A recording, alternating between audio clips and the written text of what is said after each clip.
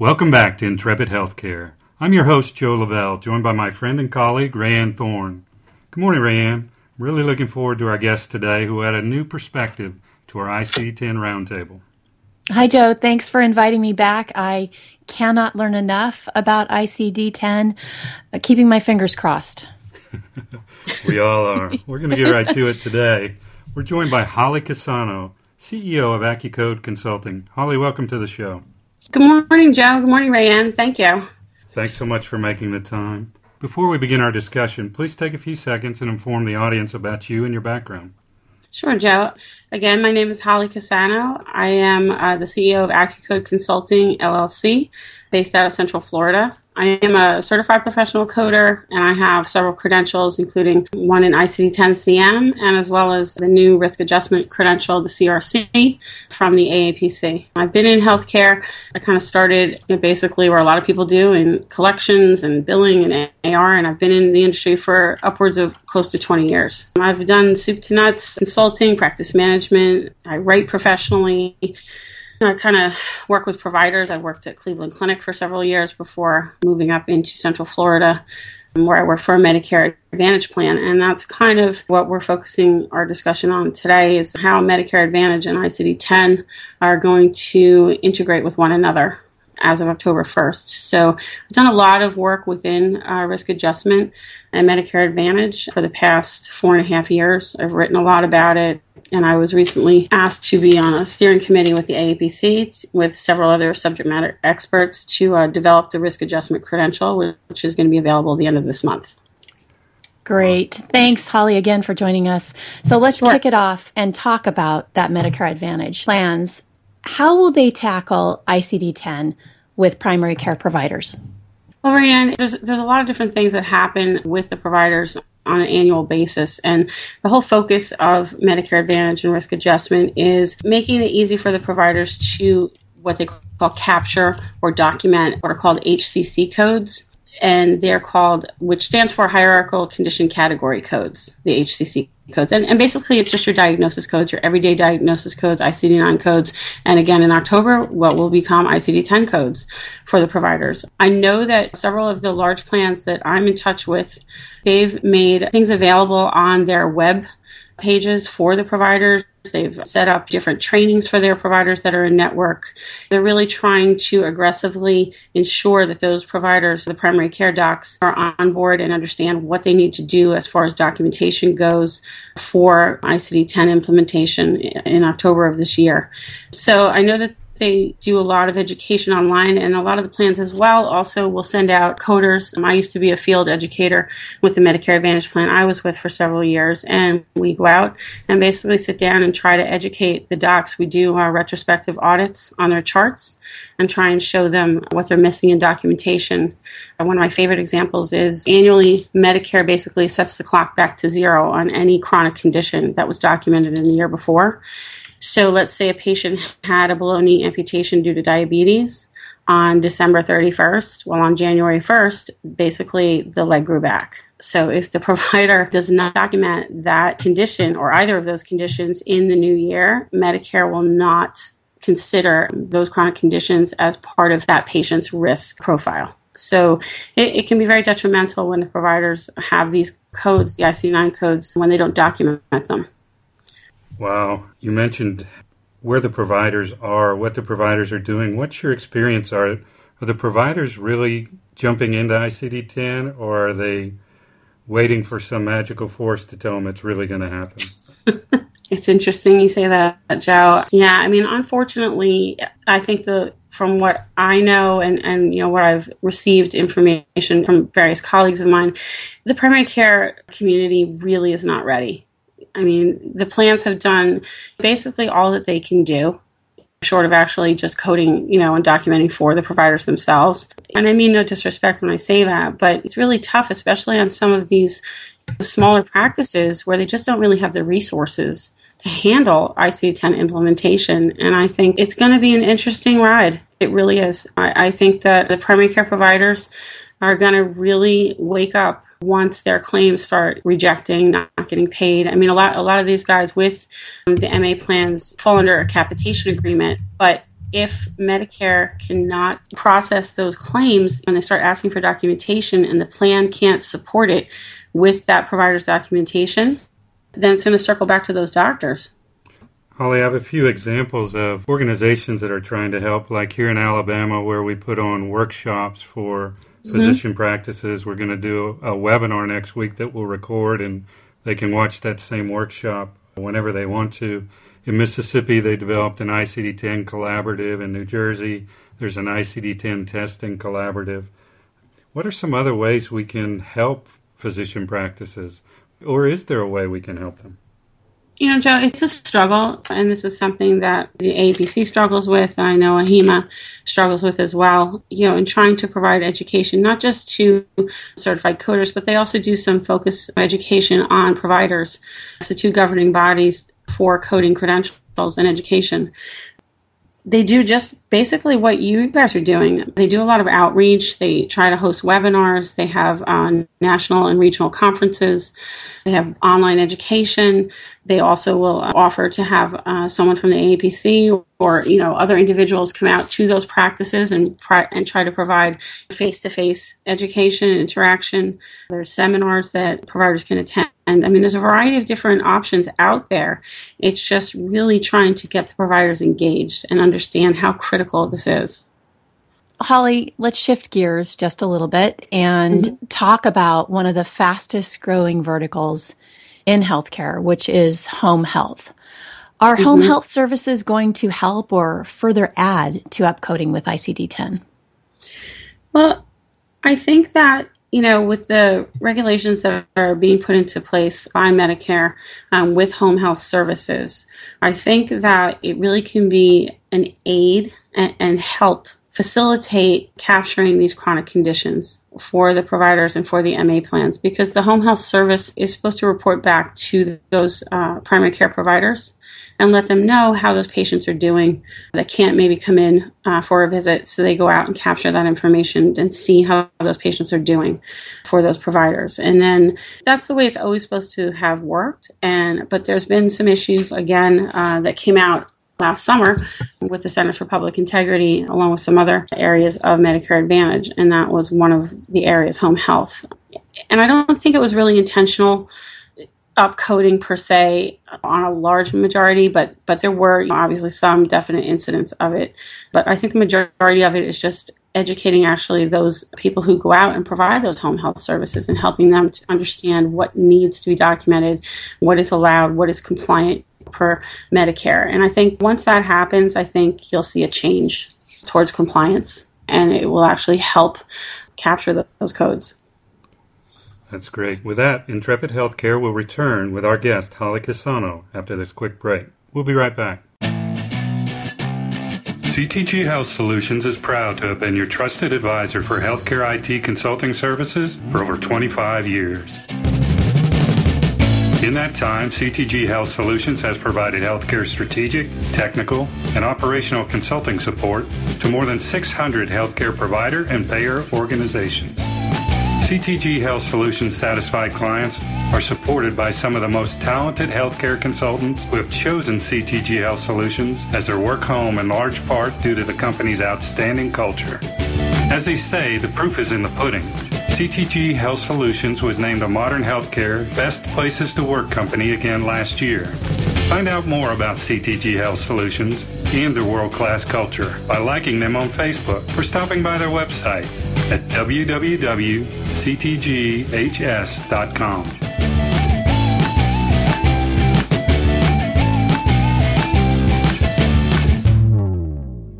We're back with Holly Cassano, CEO of AccuCode Consulting. Holly, we've had a great discussion so far, and you are just a wealth of great knowledge. My next question for you is, tell us about CPC's role with Medicare Advantage, and will it help or will it hinder progress on ICD-10? I believe that the AAPC's new credential, which is the CRC, it stands for a Certified Risk Adjustment Coder, which is going to be available at the end of this month, you know, for different people to sit for it. You don't have to already have a coding credential to sit for it. You can sit for it There's some educational information online that one of my colleagues has developed for the APC, and they can take that course, or if they have been working in the industry and just would like to sit for it, they can do that as well. But I think it's going to be a game changer.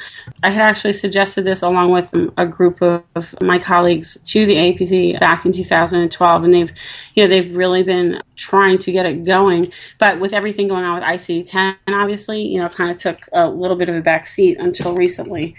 We sat on this committee last fall and developed this CRC credential for risk adjustment and HCC coding.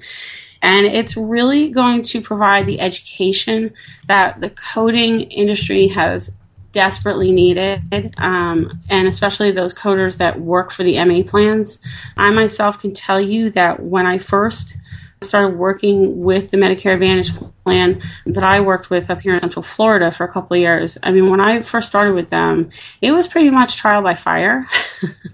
There was not a lot of information provided to me by the plan. Even some of senior management, they really didn't understand everything that needed to take place with risk adjustment, all of the rules and regulations, compliance with Medicare, or even the auditing process, which is called RADV. There's so many different layers to this, and, it's like peeling back an onion. So every time you peel back a layer, there's something else. And you're like, oh, I didn't know I needed to know that either. So what I did is I really kind of just set out to educate myself, and I pretty much developed what I call my risk adjustment library of science, my personal library, over the course of time. And I wrote my first article about HCC coding and risk adjustment. I want to say it was June 2011, roughly, and I've written a lot on it. And so when I approached the APC about considering a course and maybe developing a credential, they definitely were interested, and they had gotten other colleagues and subject matter experts like myself. Brian Boyce is another one who was also on the steering committee with me.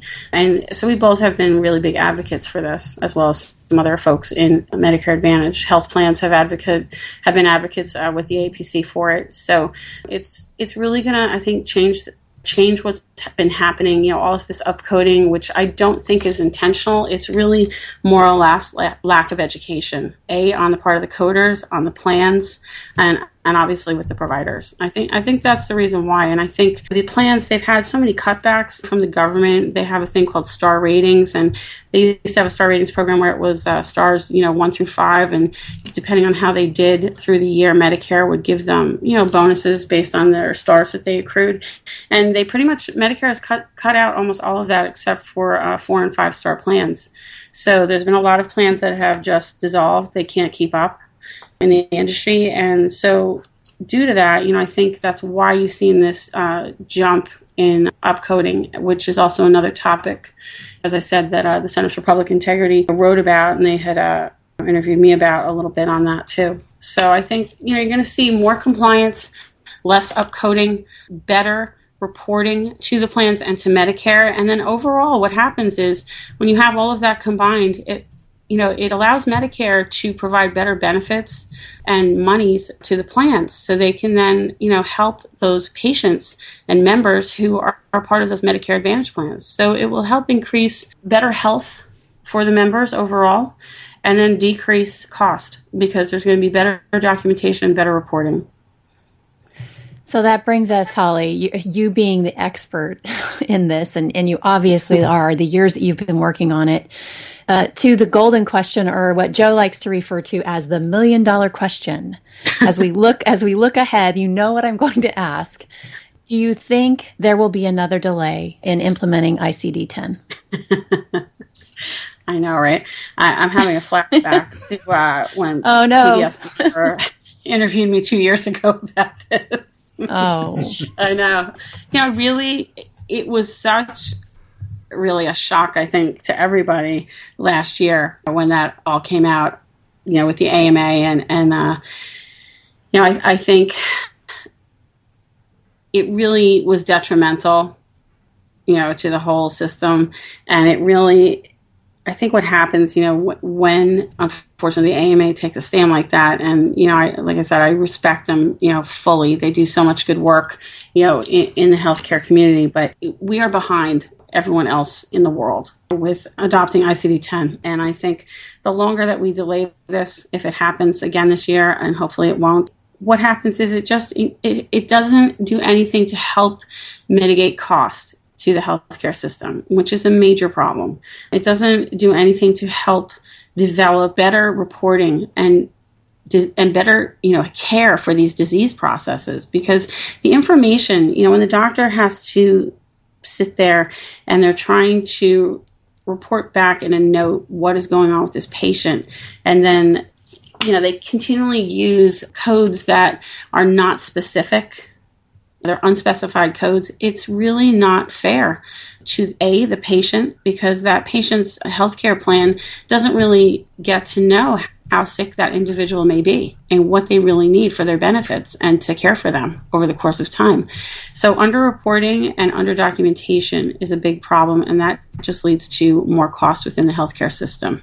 And ultimately, because when there's higher costs and people are scrambling to get dollars back in, the providers, that will still lead to upcoding. There's still going to be, issues with fraud and abuse until they adopt this. I mean, they really need to understand how many different facets ICD-10 is going to touch in the healthcare system, and that it's really going to improve things once they embrace it.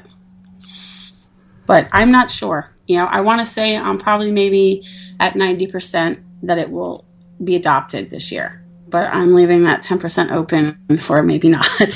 Oh man, I can't place a bet. I know. I'm 90% there. I'd like to say maybe 95. At least that's with Medicare. Wow. But I don't know. I just it's like you're standing at the edge of the precipice, and you're like, okay, I think it's going to be all right, but you're still not sure. I mean. It really depends. If they lobby again strong, no matter what Medicare says, I know they've written laws about it. It really could go either way. But I'm going to say at least 90%. I think it's going to go through. Well, I'd love to get behind that 90%, and I really hope that's what happened for all the reasons you gave, Holly. Yeah. Besides the millions of dollars we waste each year in disruption from having to replan for yet another year. Yeah. One of the things that's really big in healthcare are the conferences we go to learn and share information and lobby each other for issues like this, Holly. I know you're speaking at an important event here coming up very soon. Could you tell us about that event and what you'll be talking about? Sure, Joe. Yeah, I'm going to be presenting for a second time at Opal Events Annual Risk Adjustment Conference, and that is in Jacksonville, Florida, April 27th and 28th. I'm going to be presenting on behalf of Tactical Management Incorporated, based out of Winter Park, Florida, and I've worked with their CEO, Derek Tavares, on and off for about 4.5 years. He and I have done a lot of work together, collaborated on a lot of risk adjustment projects. And basically, I'm going to be doing it with another colleague of mine, Deb McEachern, who represents iQuartic, which is also a risk adjustment company out of Boston.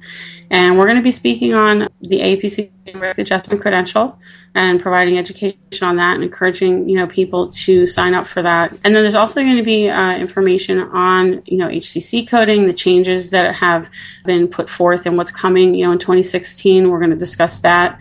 And the other piece that's happening this year at this conference is a focus on population health management and how that interacts with Medicare Advantage, because they both speak to managing chronic conditions in the Medicare population.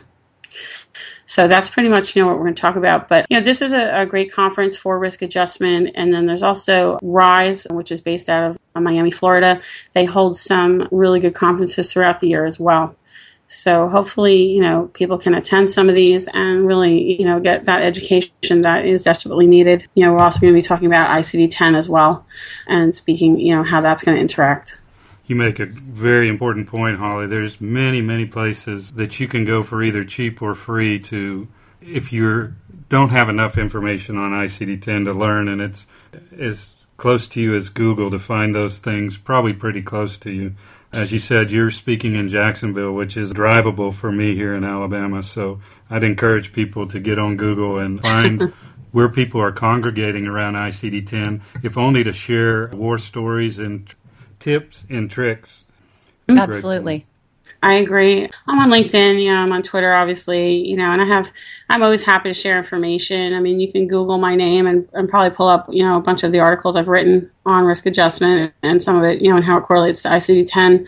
Yeah, but I'm always happy to help people, they email me a lot. I just, I'll provide information. So, but there's, you just have to be savvy about, as you said, Googling it and trying to track down the information too, because there is a lot of free information out there, which is good. People don't really know that per se. Good deal. As we start to close our show, Holly, maybe you could give the specifics of where people can reach you on Twitter and LinkedIn and maybe your website. You can reach me on Twitter. I'm at Holly Cassano. That's my profile there. And then you can look for me on LinkedIn, just plug in my name and you can connect with me there. You can also email me at AccuCode Consulting, LLC at CenturyLink.net. So that's the three main ways you can connect with me. Awesome. That was Holly Cassano, CEO of AccuCode Consulting. Holly, it was our great pleasure to have you today. Thanks so much for joining us. Thank you, Joe. Thank you, Rayanne. Have a great day. You too. That wraps our broadcast. On behalf of Holly Cassano and my co-host, Rayanne Thorne, I'm Joe Lavelle, and we'll see you soon on Intrepid Healthcare.